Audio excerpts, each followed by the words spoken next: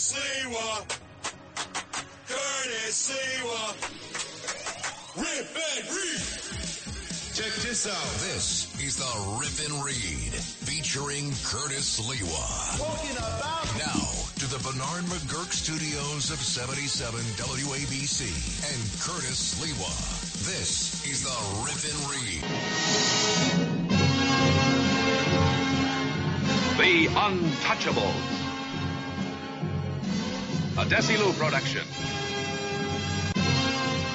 Tonight's episode, the Frank Nitti story. Starring Robert Stack as Elliot Ness. Co-starring Richard Anderson, Myron McCormick, and Dick Ferran, with special guest star Bruce Gordon, and narrated by Walter Winchell. Oh, what a great series, ladies and gentlemen, as I take the baton from the thoroughbred Seabiscuit here at WABC, Sid Rosenberg, and now it's time for the Clydesdale. Curtis Sliwa. WABC always broadcasting Curtis, and I'm pissed off because normally when Brian Kilmeade is away, I do all 2 hours of his show, 10 to 12, and then I do the Rip and Read 12 to 1. It's an Ole Miss, the second highest rated show on the lineup, second only to Sid Rosenberg. So this is a neck-and-neck race, and I am really angry that John Catsimatidis acted like King Solomon and decided, well, I'm going to split the 2 hours while Kilmeade is away. Give 1 hour to Sid, 1 hour to me. So guess what? Guess what, Justin Ellick? And you can wrap me out. Because his first segment is dedicated to what should take place to Sid Rosenberg's very dear friend, Frank Carone, who might as well be the Frank Nitti of City for Sale under the Eric Adams administration. Oh, yeah, Sid knows Frank. He knows his brothers. He hangs out with them. He knows all about them. And it's a name that many of you are not aware of because this guy operates in the shadows. First of all, there was a very, very important book that was written years and years ago by Jack Newfield and Wayne Barrett, both of whom I knew.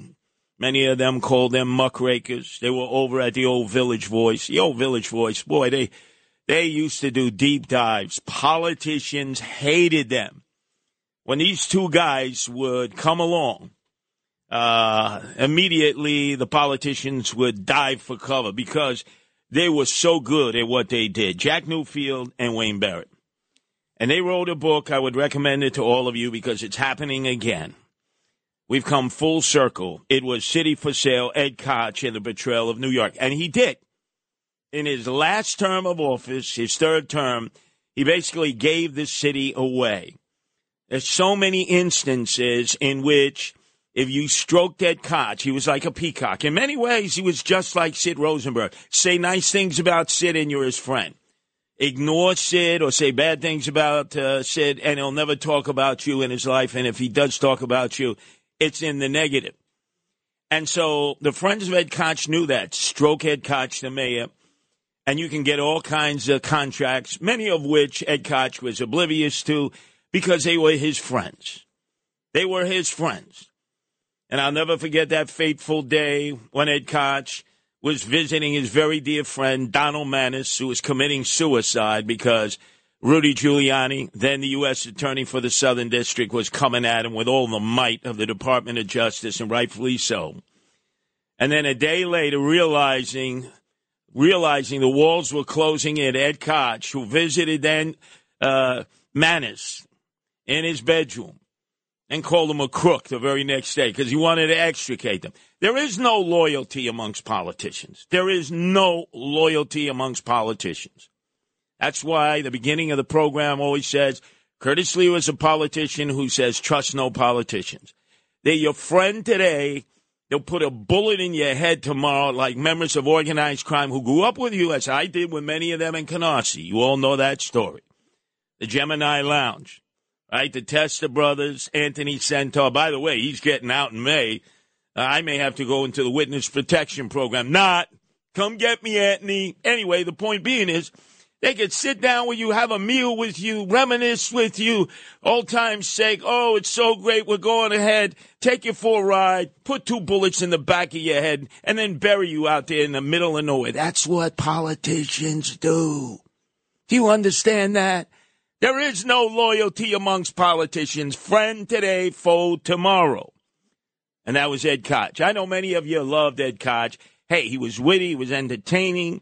Towards the end of his life when he was broadcasting at WABC, he was a friend of mine, yes. And in fact, when I was shot 5 times with hollow point bullets on June 19th in 1992 on the orders of John Gotti Sr. to John Gotti Jr., friends, I might add, of Frank Morano, the Mamaluke, and the Gambino crime family, I was in the ICU in Bellevue, holding on for life.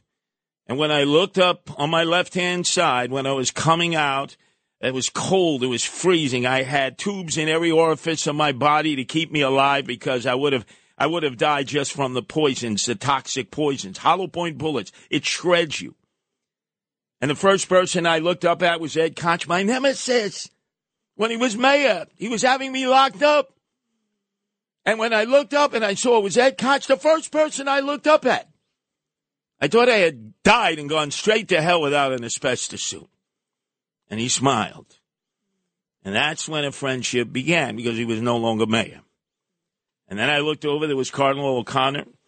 He had on the extreme-unction vestments for you old-timers like me.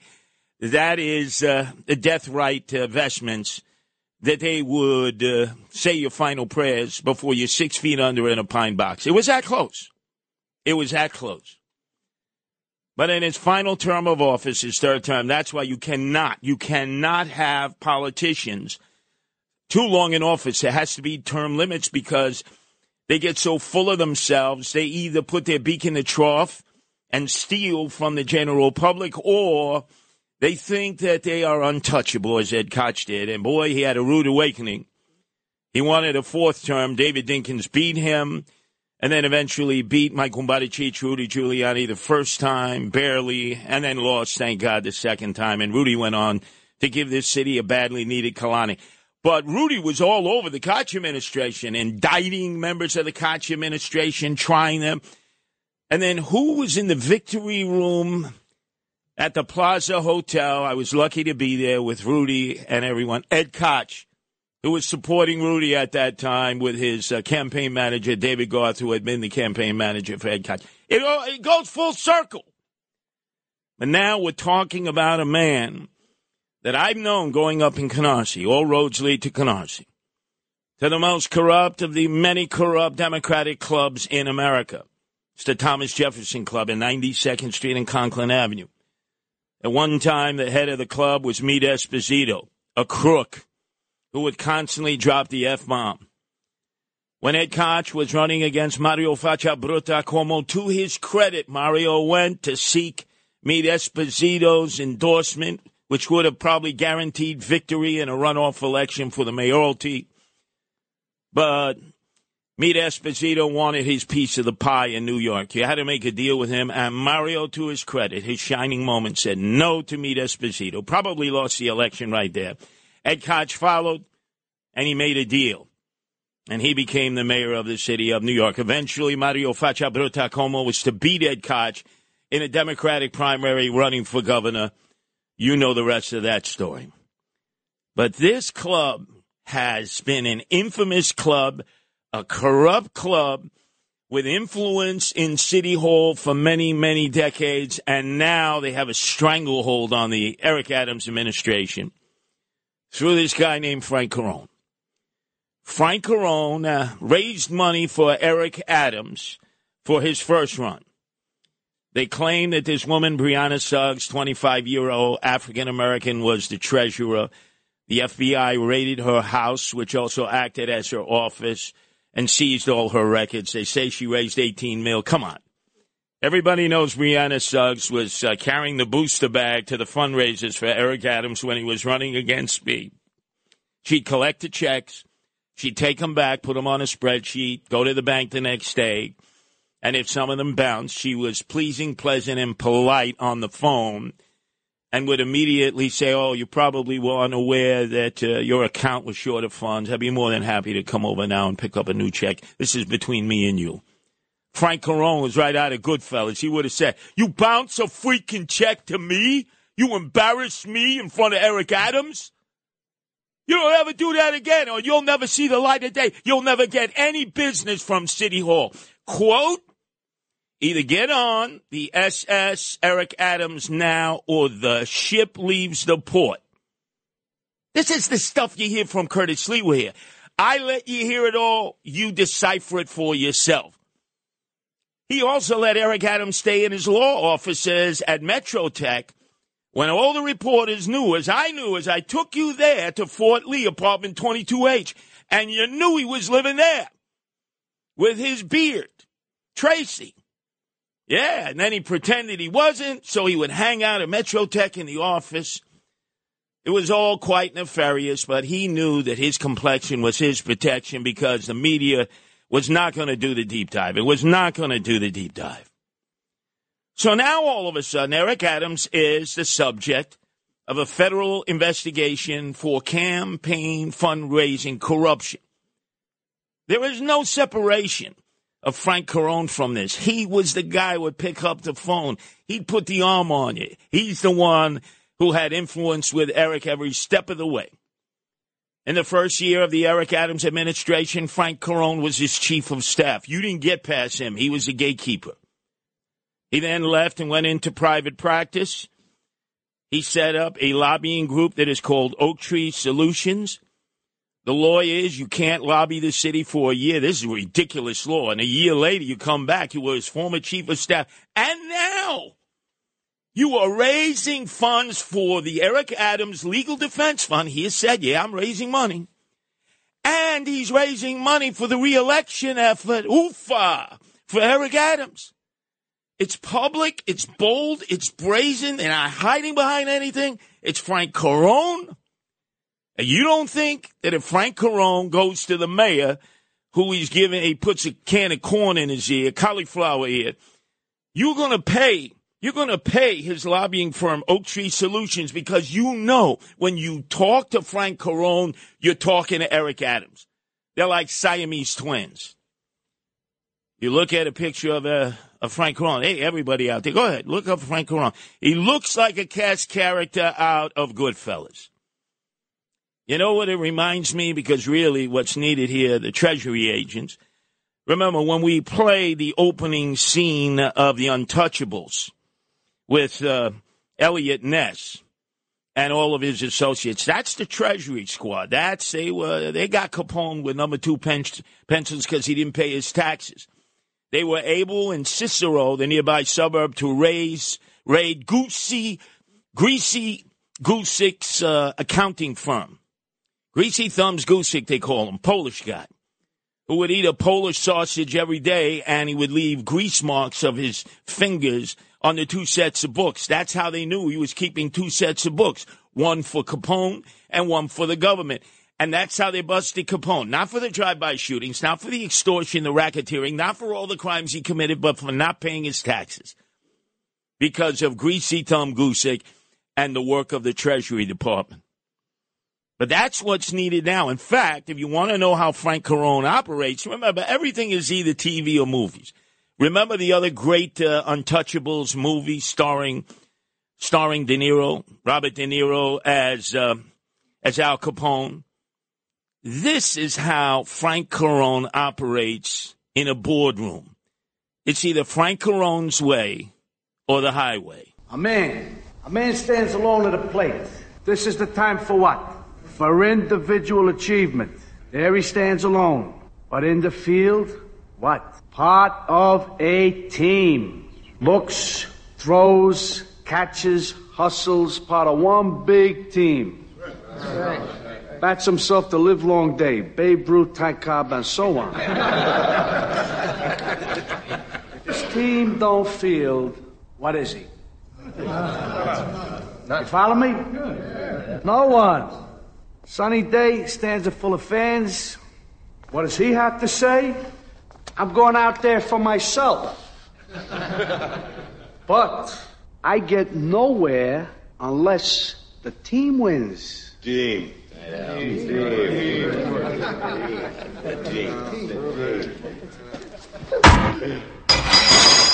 Oh, Jesus Christ. That's the Karachi style. That's the Frank Carone style. Metaphorically, of course, he doesn't physically attack you. But notice how often, Justin Ellick, when you've been cutting up the tapes that Nancy sends to you, as we will do in the Rip and Read from his press conference yesterday, what does Eric Adams always say? It's the team, right? It's the team. It's our team here at City Hall.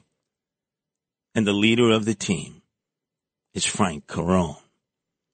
Nobody else is going to tell you that story. Now, I know it's going to piss off Sid Rosenberg. Guess what? Wrong way, Lou Ruffino, Justin Ellick. This is war. I should have had the 2 hours, so now I don't have the 2 hours of Brian Kilmeade. Let me tell you something. I'm going after all of the friends of Sid Rosenberg who are operating on the dark side. You tell him, Justin Ellick. He's on his speed ferry to the Irish Riviera as we speak. Sliwa is dropping verbal napalm on all your nefarious friends. That's what I do on the most powerful radio station in the nation by day, WABC. And that's what I do at night on the overnights where I'm king on the weekends. The best side of the other side of midnight. 6 hours from 12 midnight to the break of dawn. We are the largest and biggest radio station on the globe at night. And my job is to do the deep dig. The city is for sale a second time. It was under Ed Koch. And I'm telling you, over my dead body is Eric Adams going to be elected mayor a second time. If anything, the U.S. attorney may end up putting him in chains and shackles and send him to the big house. And on the daisy chain perp walk right behind him should be Frank Nitty Cologne.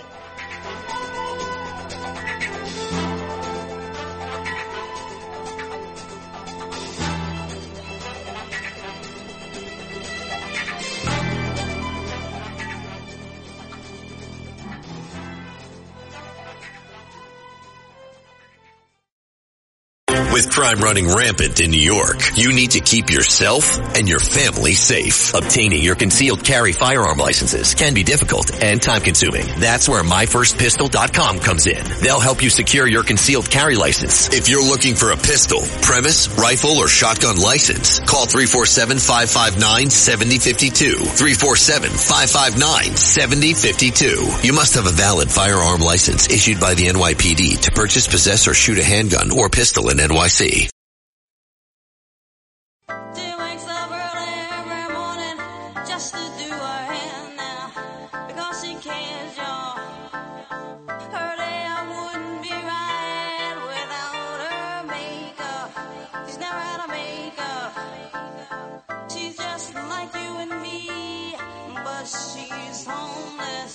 She's homeless, as she stands there singing for money.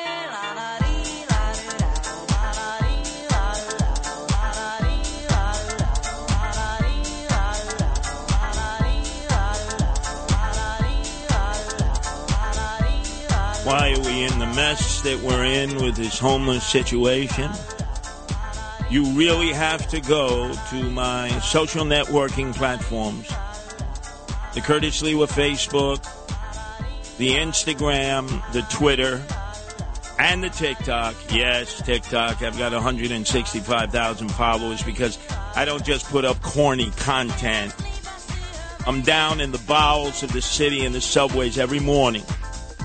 And when I come to do the Sid Rosenberg Show, 7:05 Monday through Fridays, I'm down on the E train, which is the moving homeless hotel of the poor, the impoverished, the disheveled, the homeless, and the emotionally disturbed. And you are going to see different pictures of everything that I have captured on my ride here to WABC in the morning. And there's nothing more to say other than it is a shanda. It is a disgraziata. Men and women have to wake up early. They begin trekking to work at 5. That's really when rush hour starts. And at times they have nowhere to sit. And, you know, the subway cars, they need to be fumigated out. Oh, my God. The stench. But then, I got to tell you, you got to feel for these folks.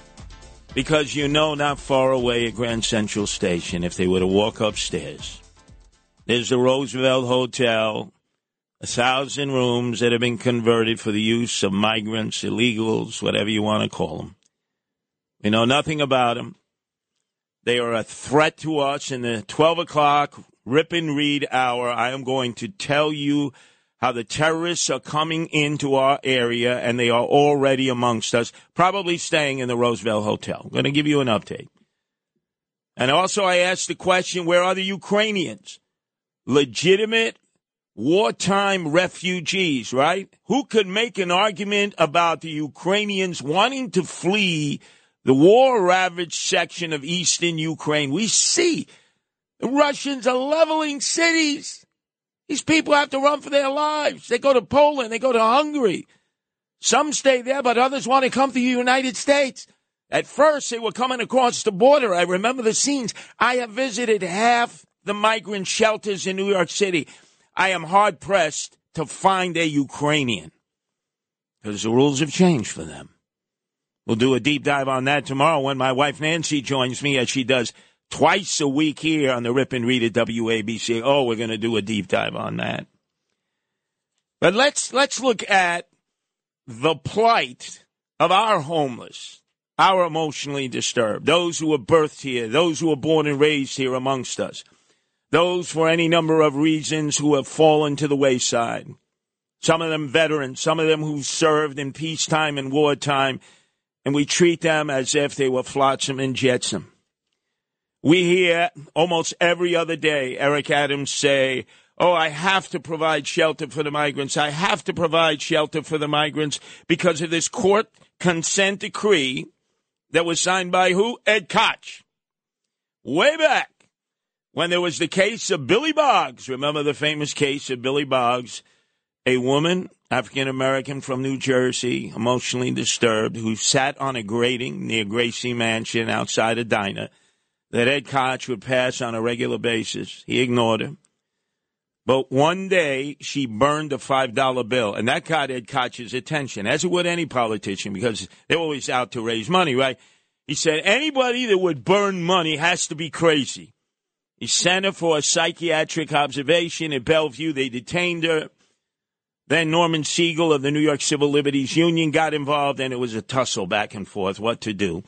Coalition for the Homeless, Legal Aid, pressured the city in court to provide more shelter. At the time, there were very few shelters. And Ed Koch, instead of standing up and saying, no, we can't give the right to shelter to everybody. Everybody would show up here and want to cop a squad here. There's no other city in America that has the right to shelter. Nowhere. But Ed Koch, instead of fighting for the future, took the shortcut out like so many politicians. You know, they say that's a problem for the children and children's children. And he signed this consent court decree that haunts us to this day. Eric Adams could battle it in court. He has chosen to have mediation. Come on, stand up, grow a pair, Eric.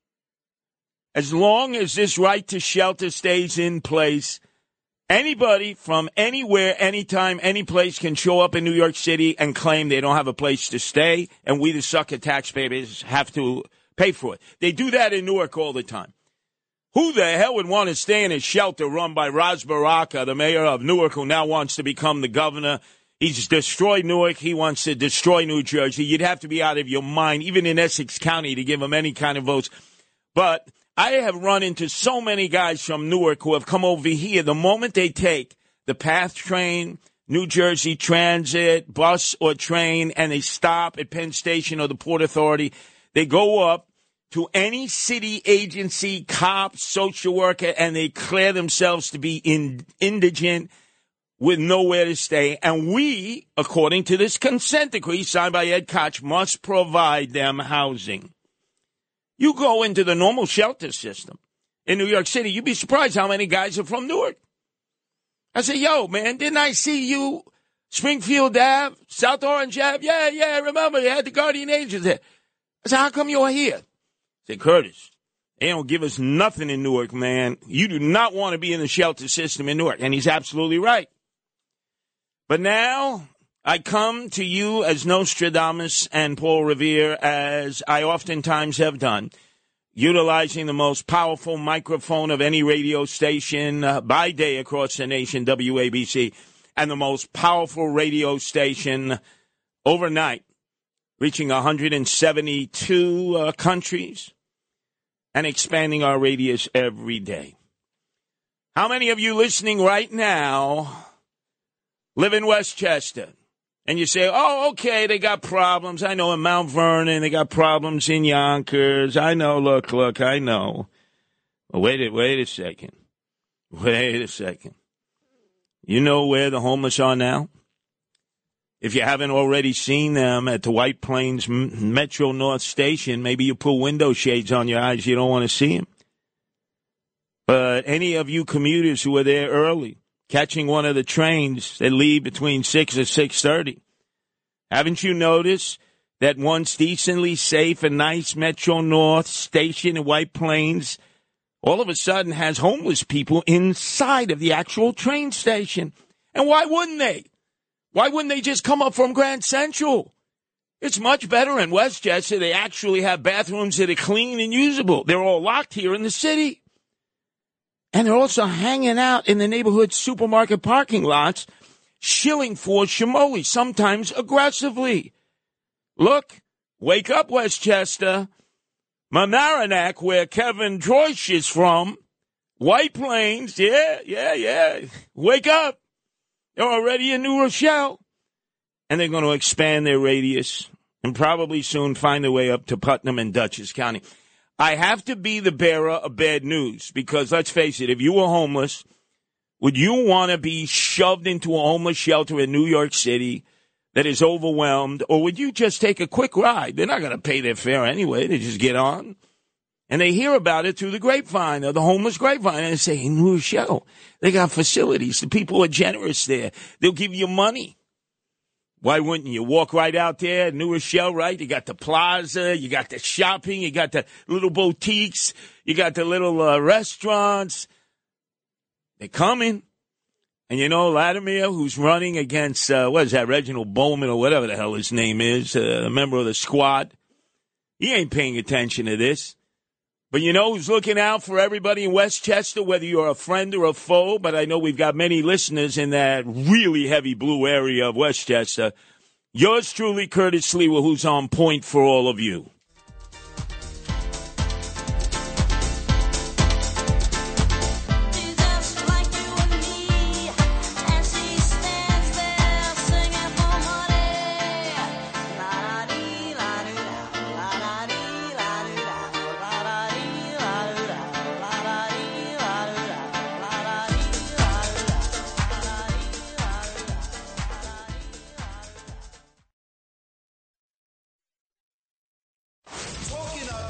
This is the Rip and Read featuring Curtis Sliwa.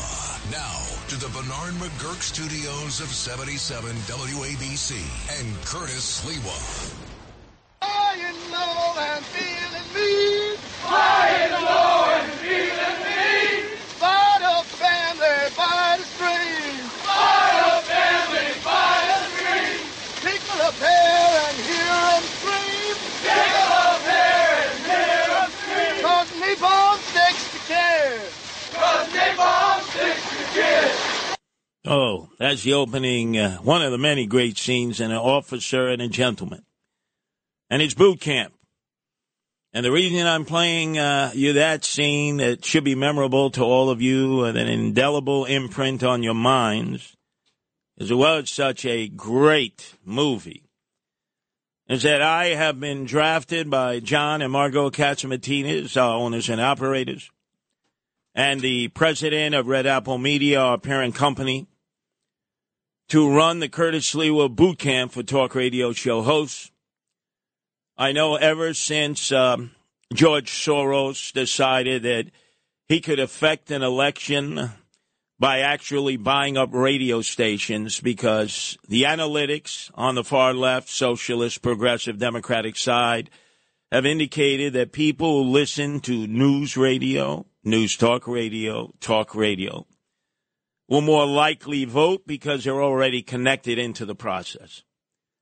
What is the likelihood of somebody listening to FM radio, FM standing for freaking morons, feeble-minded, fornicating madly, free marijuana, and, of course, the Mamaluke Frank Morano? What is the likelihood that if they're vegging out listening to music all day, that they're going to scrape the barnacles off their backside, get their rear in gear, and go and vote?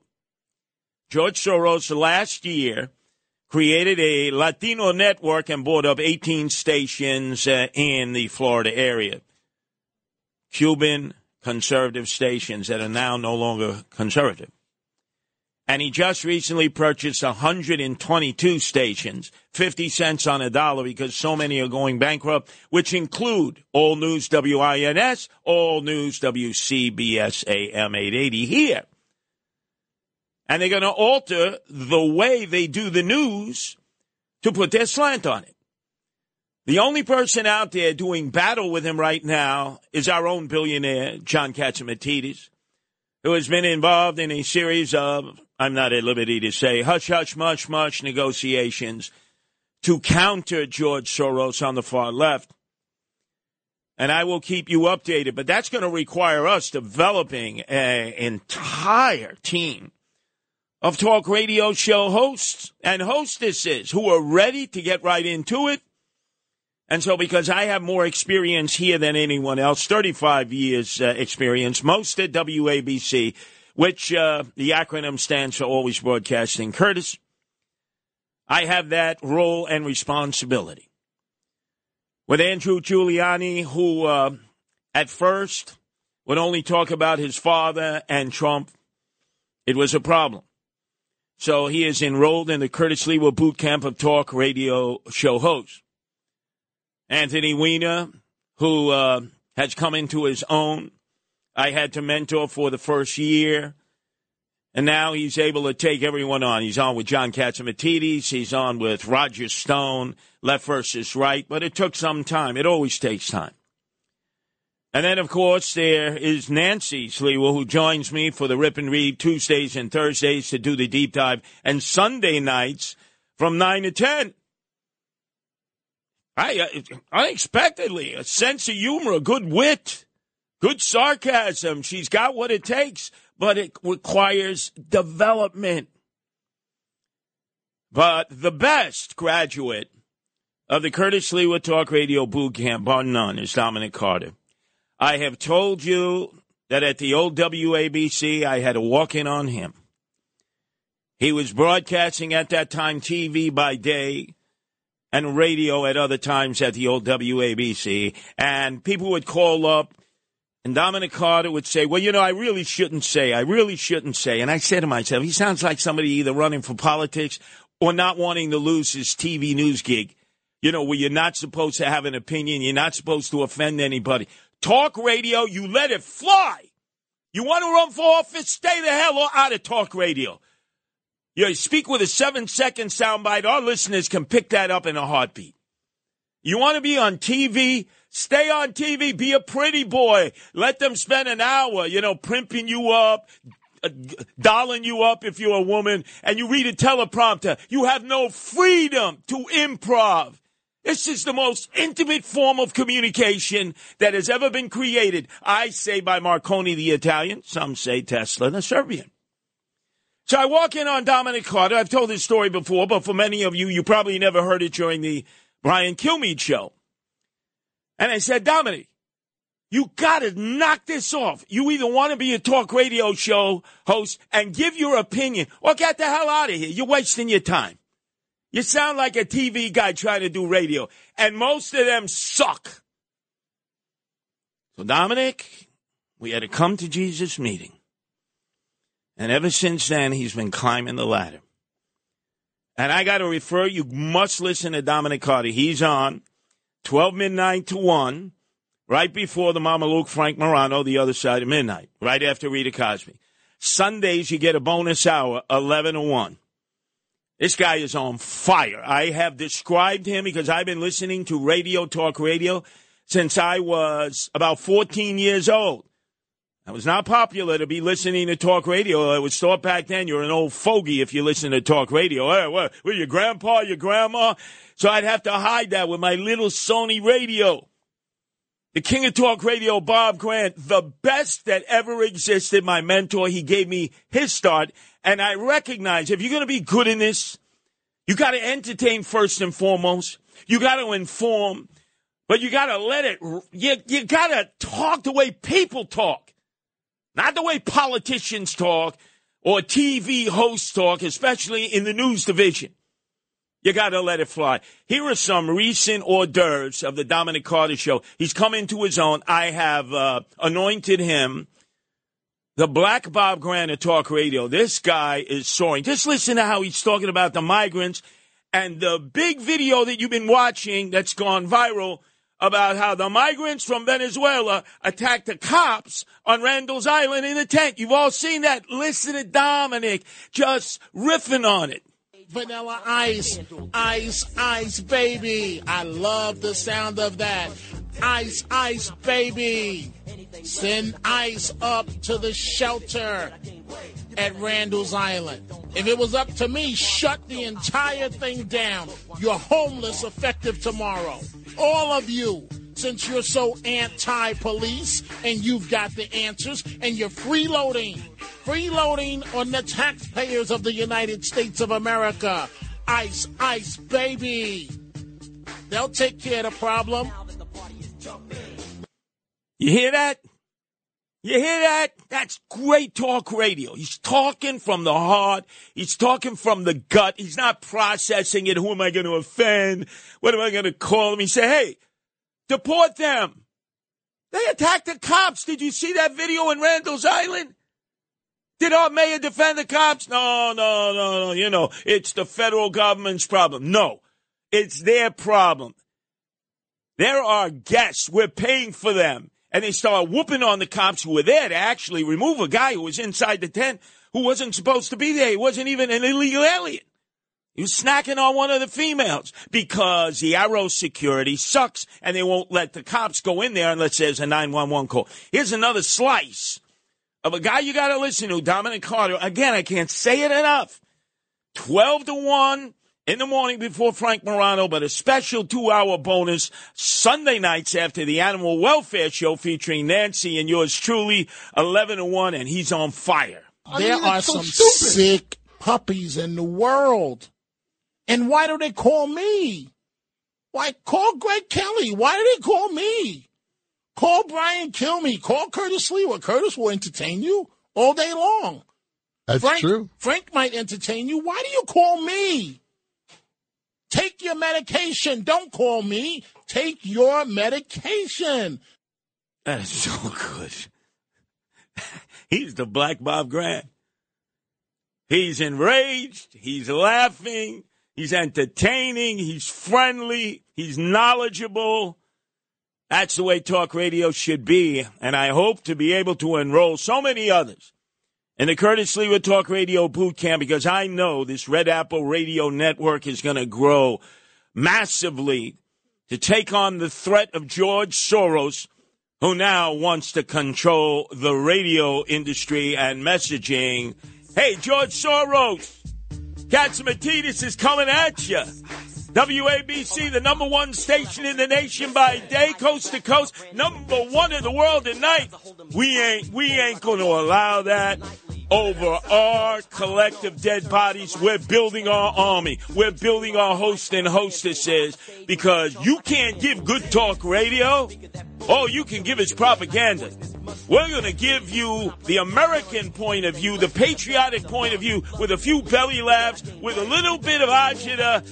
By the time you finish listening to WABC, you're going to say, I got all that I ever needed from the best talk radio station in the world, WABC.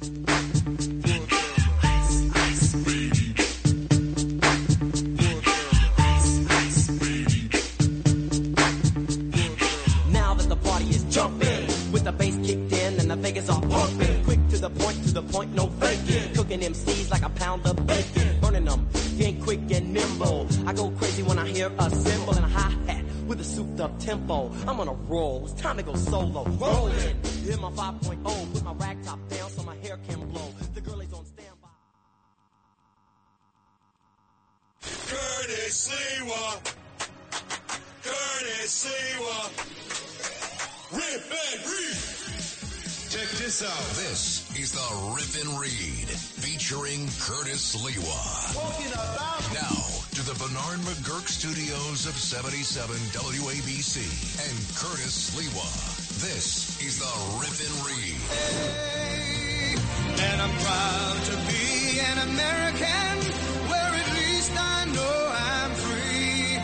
And I won't forget the men who died, who gave that right to me. And I gladly stand up next to you and defend her still today.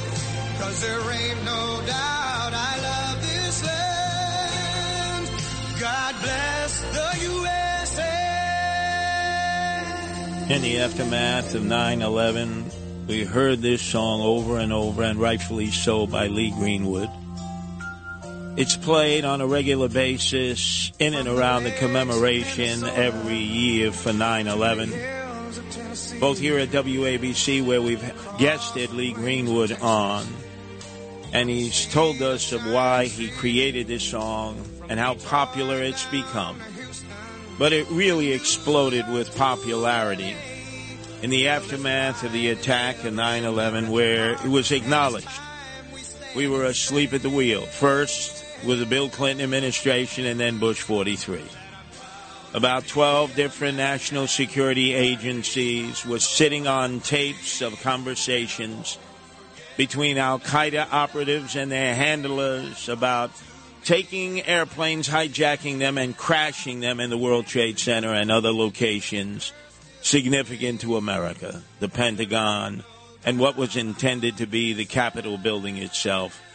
But those heroic passengers decided to take out the al-Qaeda fiends, and they crashed and burned over a field in western Pennsylvania. We all remember it like it was yesterday. But oh, how quickly Americans forget. Time and time again, we move on to more what we think are significant things. And boy, we got problems. We got problems. Let's go to Councilman Bob Holden, who in the city council chambers before a hearing on police refusing to work with ICE, not because the NYPD refuses to do so, but because the city council won't let them through a law that they enacted a while back. Listen to what Bob Holden said about how could we possibly forget the attack of 9/11. Most of us have lived through 9/11. We know why customs enforcement was created, so that we can communicate with agencies. So not to communicate with somebody who matches the terror watch list would be ridiculous. And then, in terms of his cross-examination of the NYPD elite unit that handles communications and technology, he was able to extract from them why they are not permitted to plug in to the ICE computer that has 2 million terrorists on its watch list. Deputy Commissioner Gerber, you said you don't share information with ICE at all. We are not permitted to do anything, basically, in the world of civil immigration enforcement. We're not allowed to do that. No, but let's say there are 2 million people now on the terror watch list. Do you know that? There's 2 million people. This is the latest news that we have. 2 million. So if, let's say, your facial recognition comes up with somebody and it pings on the fact that this guy is on the terror watch list. Do you just go to the FBI, or you won't?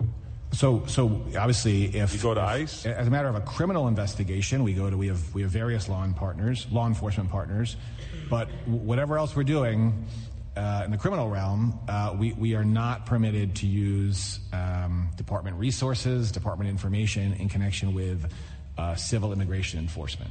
How crazy is that? This is suicidal. This is suicidal. A year ago, I was telling you about the Venezuelan gangs, so-called asylum seekers, so-called migrants, illegal aliens. Remember, a year ago. And obviously, we've talked about all the shoplifting, both by our locals and now the illegals who are here, the migrants. And so finally, people are catching up to all that. Whoa, wow. Hey, well, I've been telling you for a year, nobody wants to listen, as I've been the leader of the rebels. But now I've got to jump front and center and tell you the terrorists are here, and we've allowed them across both our borders that are porous. The border between the United States and Mexico to our south, the border between Canada and the United States to our north. There is no doubt they are here. Last night, on the 5 o'clock roundtable show, hosted by John Katzimatidis and Rita Cosby and their contributors, they got a report from the United Nations Security Council. The United Nations Security Council, no friend of America. It says that al-Qaeda has established 8 new training camps and maintained several safe houses in Afghanistan. The report by the United Nations Security Council says that in monitoring the movements of al-Qaeda, that the Taliban have not honored its pledge to the U.S. when we withdrew under Joe Biden.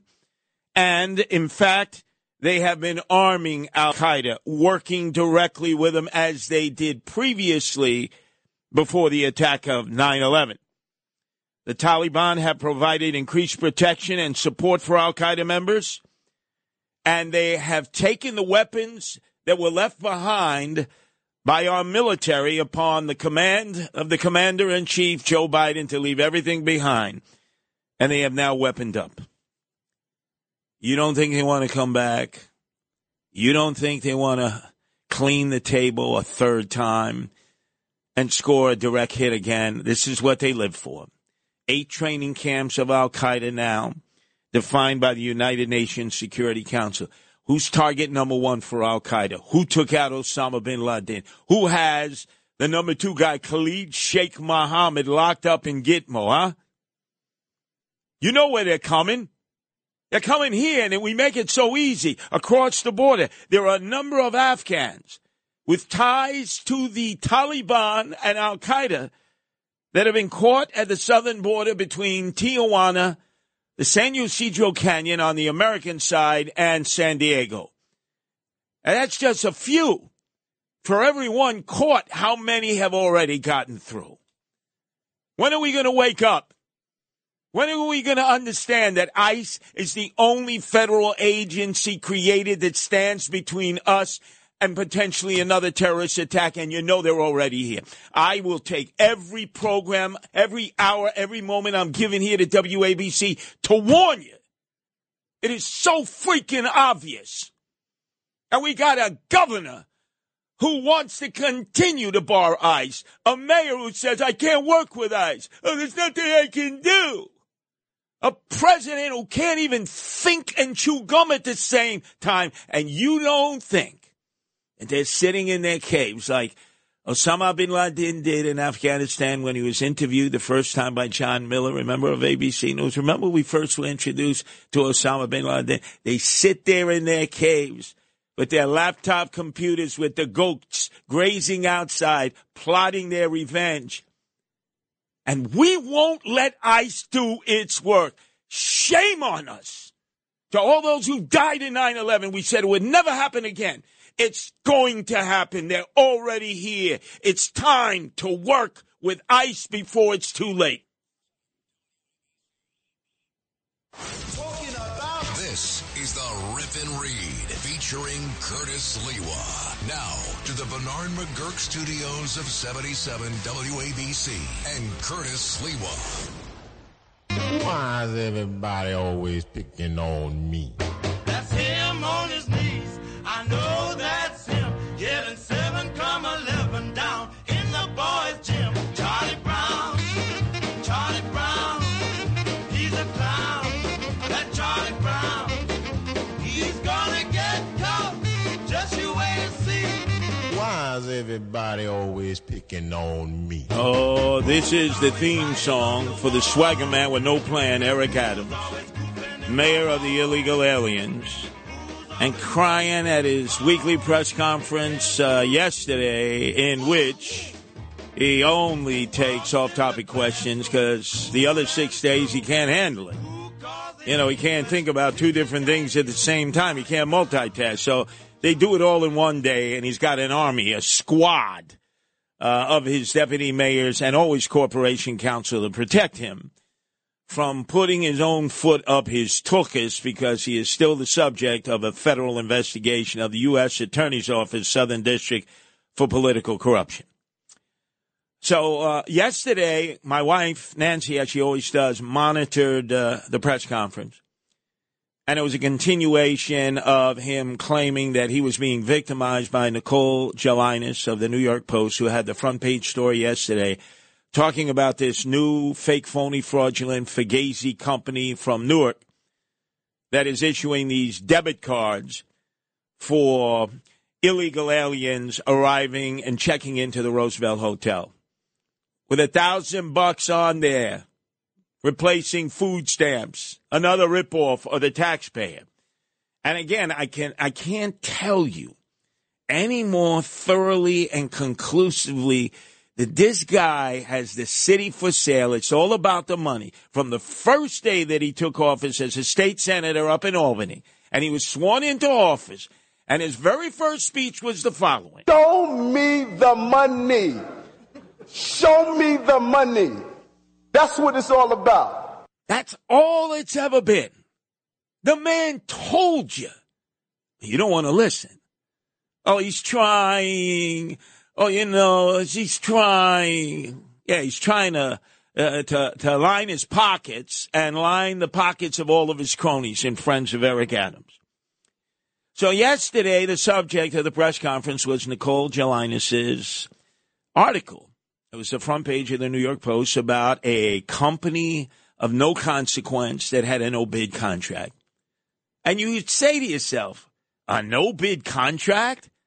Because under this so-called emergency migrant situation, the mayor has done exactly what de Blasio did under the emergency situation of the lockdown and pandemic of COVID, which is basically, we don't have to take any bids. We choose whoever we want to choose because, shut up, we're doing it in your best interest. You know nothing about nothing. Just pay your taxes and mind your beeswax. Listen to him explain his company that nobody ever heard of. It ends up getting a $50 million no-bid contract. Yes, and we do, even in the no-bid contracts, you still vet. You don't just throw out and say you're going to give it to anyone. You still vet. You still vet. Slowly I turn step by step to the time when Project Veritas out of Westchester was stalking the mayor because he was going to a board meeting, a stockholders meeting of DocGo, and giving them a no-bid contract for $428 million. Remember, they were the only journalists out there who were on to this. What's your relationship with DocGo? And the mayor wouldn't answer. Who is DocGo? Some of you, cognoscente, have followed it and know they got a $428 million no-bid contract. They had never done this kind of work before. They've run the Roosevelt Hotel into the ground. They've run other migrant shelters into the ground. They've just been inept at every stage. They were never vetted out. Remember, I described to you who their CEO was at that time? Anthony, I kid you not, his middle name Al, last name Capone. Anthony Al Capone. And the mayor trotted him out, as did the administration. He did interviews. He said, oh, no, yeah, we were there during COVID. We were the ones that de Blasio contracted to set up those stupid tents where people would be sitting around, sticking a swizzle stick up your nose, having absolutely no medical capability at all. And some of you schmucks and putzes would take it because it was free. How do you know that was your test and not somebody else's test? But some kid right out of high school was like fooling around doing their updates, on Instagram and TikTok. They're the ones putting a stick up your nose and, yeah, it's for free. I don't got to pay for it. They got the contract. They made millions. So from one crook de Blasio to de Blasio 2.0, Eric Adams. $428 million, and it's been a complete disaster, a no-bid contract. And we're going to trust Eric Adams on this one? But he says he's doing this all for you, taxpayers, because he wants to cut the amount of money that he's spending on these illegal aliens. And stated we have to find a 20% decrease in the dollars that we are spending on migrants and asylum seekers. We have to find ways to cut corners and bring down the cost. And while we're doing that, we also wanted to address the food waste issue, which, mind you, 90% of the people were consuming the food, but there still was a 10%. And we want to find a zero loss to taxpayers' dollars. So, first of all, I don't know how you quantify that.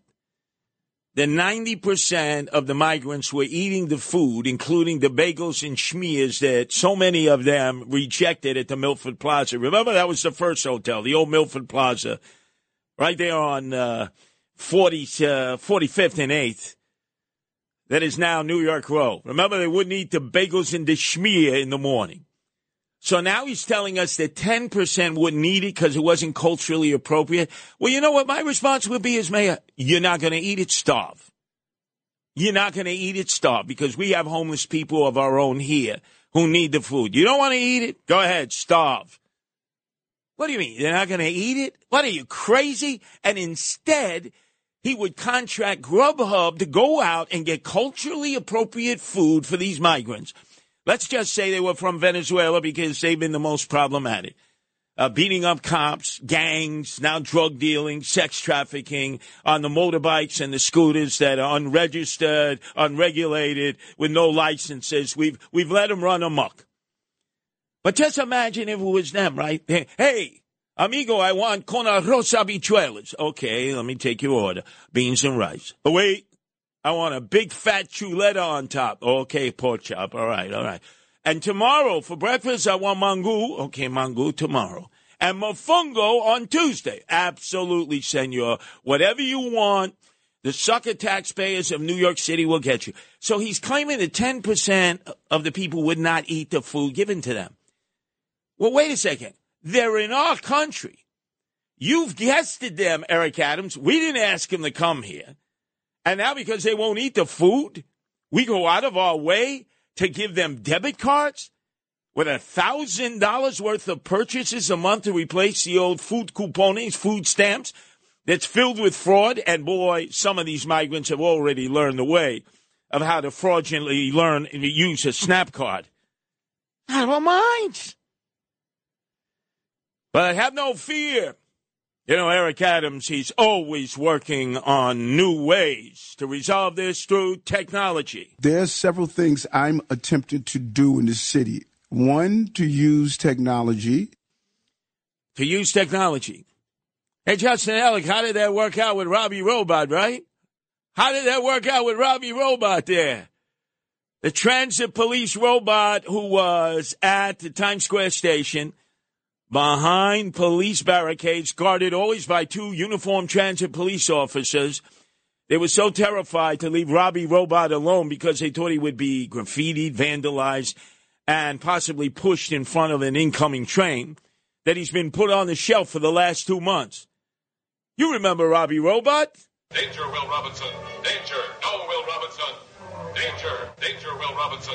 Danger. No, Will Robinson. Say it ain't so. Say it on. So Eric Adams yesterday in the press conference said he's going to try to bring Robbie Robot back. He thinks it's the future of policing in the transit system.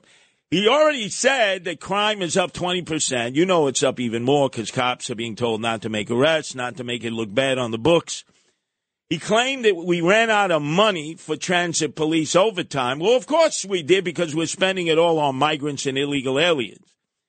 But the cure for all of that is going to be a robot that hasn't worked so far. So that means more wasted money. And then he talked about this new company that Nancy is going to do a deep dive on tomorrow when she joins me for the Rip and Read, as she does every Tuesday and Thursday, coming on the heels of a great report by Nicole Gelinas. You got to read it in the New York Post because they maligned her. They maligned her and the Manhattan Institute. They said, well, she's not with the Post. She's with the Manhattan Institute. Hey, Schmuck Putz at City Hall. She writes op-ed pieces for the New York Post all the time. She just happens to be involved with the Manhattan Institute that also has some of their other members writing regular opinion columns for the New York Post. We've been looking at this product of Mochify and this concept for close to 3 years now. When we first communicated with them on the campaign trail, we looked at the product. It went into my areas of products we're going to look at, like drones. Like drones. How's that worked out? Right? He's had drones at every one of my rallies to stop the migrants' incursion into brick and mortar facilities, especially on Staten Island, at Floyd Bennett Field, at Creedmoor. Wherever I go, I'm followed by an Eric Adams NYPD paid-for drone that really we, the sucker taxpayers, pay for. Oh, yeah, drones. That's the answer to our problems. Do you think, Justin Ellick, it could be that when he was young, because he was born impoverished, and his mother had many children she had to raise, that he never was able to go to Toys R Us and get toys, and now these are his toys. A robot that doesn't work, drones that have absolutely no impact on helping our quality of life. Maybe we should just let him go to the Toys R Us on Flatbush Avenue, right south in Brooklyn of Floyd Bennett Field, which is a disaster as it's been turned into tent housing and a floodplain for mostly women and children and some males.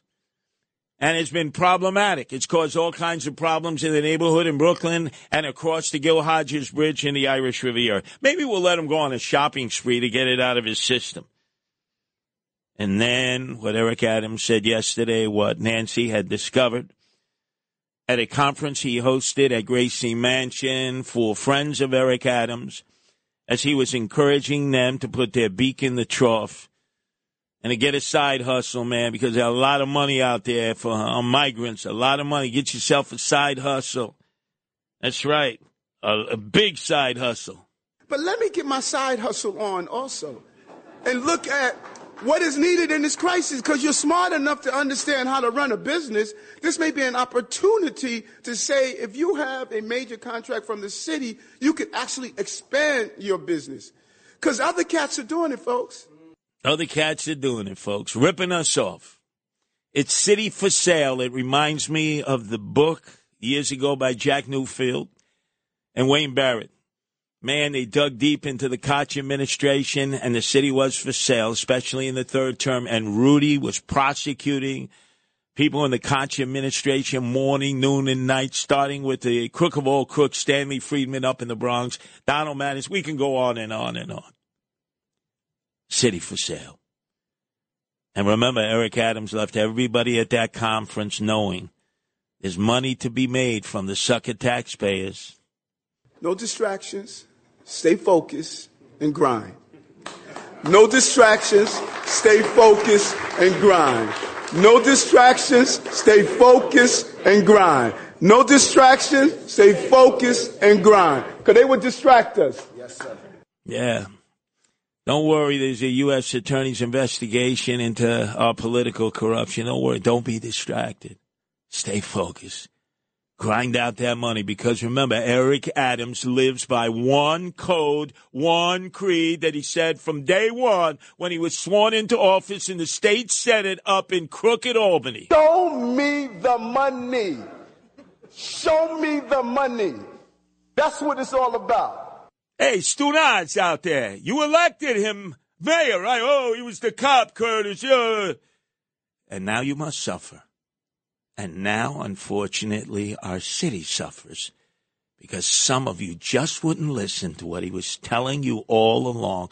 It's all about the money. It's the left versus the right. In the right corner, Roger Stone. In the left corner, it's Anthony Weiner. Now, to the Bernard McGurk Studios, it's a 77 WABC debate. It's the grapple in the Big Apple. Disappointing. Last week, again, I was passed over for left versus right. Roger Stone, back-to-back, belly-to-belly, 2 Saturdays in a row. Before that, John Catsimatidis, 4 in a row with Anthony. Tell me it ain't so, then I'm on the bench this coming Saturday. Well, I don't know, but you should take this as the ultimate compliment. You train me. I cut my teeth. You're like Customato. Now, admittedly, they had been throwing me some tomato cans early on, but now they're really giving me some tough competition. Me and Roger Stone, we both have interesting stories. I think I did better this week. We're getting great reaction to it, but I think what I'm going to do is show up at the next debate wearing the leader of the Rebel sweatshirt, just confuse him completely. But listen, I don't know. I don't find out to the last minute who I'm debating each Saturday at 4 o'clock. I'm going to probably find out the last possible moment. They want to keep me on my toes, but it could be you. We don't know. Nah. Only if they run out of options. I've looked at the analytics. This business of ours, as you know, Anthony, you've learned it, is all about ratings. When John Catsimatidis was on with you 4 Saturdays in a row, the ratings skyrocketed, you and John. And they're even bigger with Roger Stone these last 2 Saturdays, left versus right. So if I jump back in, forget it. They're going to dive, and it's going to kill my reputation as being the number 2 ratings leader behind Sid with all the other shows that I do. Well, I mean, the thing that it really is amazing, for you to have lost an hour, it takes the jaws of life to get you out of the studio, and somehow they slipped this out. Now, they haven't changed your name on the masthead of the show. It's still Left versus Right with Anthony Weiner and Curtis Sliwa. Unfortunately, that's the way you're going to know. If they remove your name and put 3 question marks like the Joker, then we know that your days are numbered. Now, meantime, your beef from the left, that our audience is probably going to be beating their car up as they're driving along, beating up the hood of their car, just hearing what you have to say. Well, I got to tell you, I am waiting for all the apologies from all the hosts around here about this bribe that Joe Biden apparently got. The source of that information turned out to be a guy who's now under arrest for being a tool of Republican, that's a Freudian slip, of Russian disinformation. All these people now, they have to stop saying, is Rudy Giuliani going to stop saying the Biden bribe? Because now we know it didn't happen, just like all of the other accusations against Hunter Biden and Joe Biden. Flesh it out for our audience. So this guy, I think I saw a video of him. He was all slathered up like he looked like he was a mummy. What? So he's this source for the FBI. Way back when he came into them and says, listen, Joe Biden got a bribe through Hunter Biden from Burisma. Everyone was like, I don't know. Within the FBI, they didn't believe it. But all these Republicans in Congress said, show us the report, show us the report, show us the report. They made it public. They ran it all over Fox News. All the hosts around here believed it. And now that guy, it turns out, wasn't even in Ukraine at the time. He now says in his interview that he was being fed this stuff by Russian intelligence operatives. And this, once again, shows how the Hunter Biden laptop story will not die, but it also won't turn into anything Well, real. you know our listeners want to hear about Babaluski. But the other thing, you mentioned Hunter Biden. He has slammed the special prosecutor for confusing sawdust with cocaine. Yeah, well, I don't know if that. I got plenty of addiction problems of my own. I don't think that's something I would ever do. Let's see who winds up being the truth. I'm surprised. How come everyone's stopped? How come I don't hear Greg Kelly talking about the cocaine in the White House anymore? They got to bring that one back. So apparently, Hunter Biden is saying you thought it was cocaine going up my nose, but it was really sawdust. And remember, we want to find more about Babaluski. Well, whoever I'm debating this Saturday at 4 o'clock, I'll bring it up. Yeah. Might be you, Curtis. Might be you, Curtis. Yeah, if only no one else is available, right?